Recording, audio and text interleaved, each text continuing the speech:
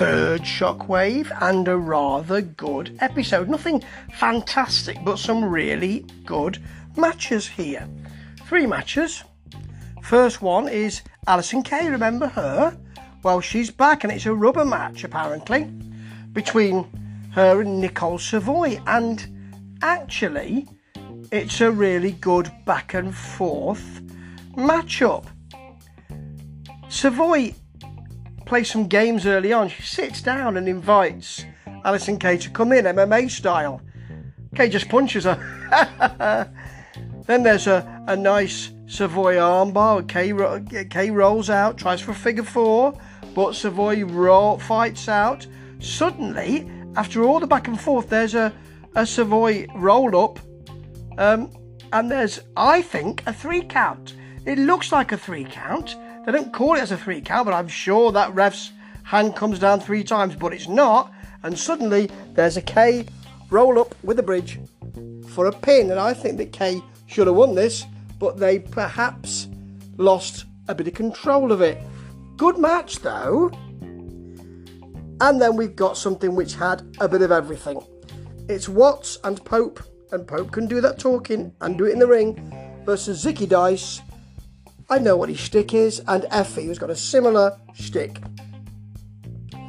Dice seems to put a bit of weight on. He looks even more ridiculous. He's added some tattoos. Just looks even dirtier, really. And you know, Effie work well together.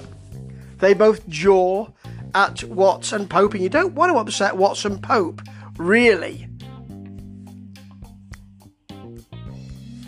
In fact, the first move that Effie breaks out is some kind of nipple twist on Watts, and you don't want to do that to Watts either, because you know how powerful Watts is. He just throws him out and or throws him over, and he goes over to Zicky to comfort him.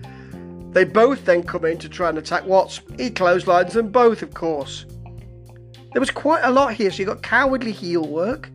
You've got strong work from both Watts and Pope, or Elijah, if you like. And you've got some working on single body parts. Because after a doomsday device from Watts and Pope on Effie, but Effie is not the legal man, Watts is distracted by Dice and Effie takes out his knee, so that he then works on it. Very nice. And gets Watts out there, but it's to no avail. Even though there is a very nice Dice reverse neck breaker, he gets a boot as he comes off the top, but it's the knee that's hurt from Watts. Watts is dispatched outside, but Elijah takes the Elijah Express, which is the knee to the back, for the pin. Quite a lot of good stuff here, actually. They managed to pack a lot in about 10 minutes, 15 minutes. Have no issues with that at all. Everybody showed very nicely.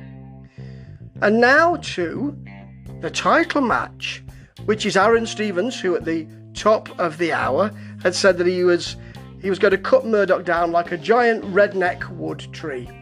Haha, yes, I see what you're doing there. Stevens is the cowardly heel, but didn't look that way here. Murdoch took control early on, an enormous punch, and then hit him with lots of hard shots, several huge clotheslines, and then when they're outside, just to throw off the ramp. He was going through it, was Aaron Stevens, quite a lot. But Stevens came back by shining a spotlight in his eye that was around for set dressing, and then gets him in the ring, chokes him with that belt, got his arm over, ref can't see it. Love that. I love that thing. There's not enough of that kind of cagey stuff going on. Now, Murdoch's got an issue with his knee, so Stevens targets that. He evades Murdoch from the top and he lands on both knees, very painful for him. Gets a long 2 from a discus clothesline, but it's finally, after all this time, Murdoch's day.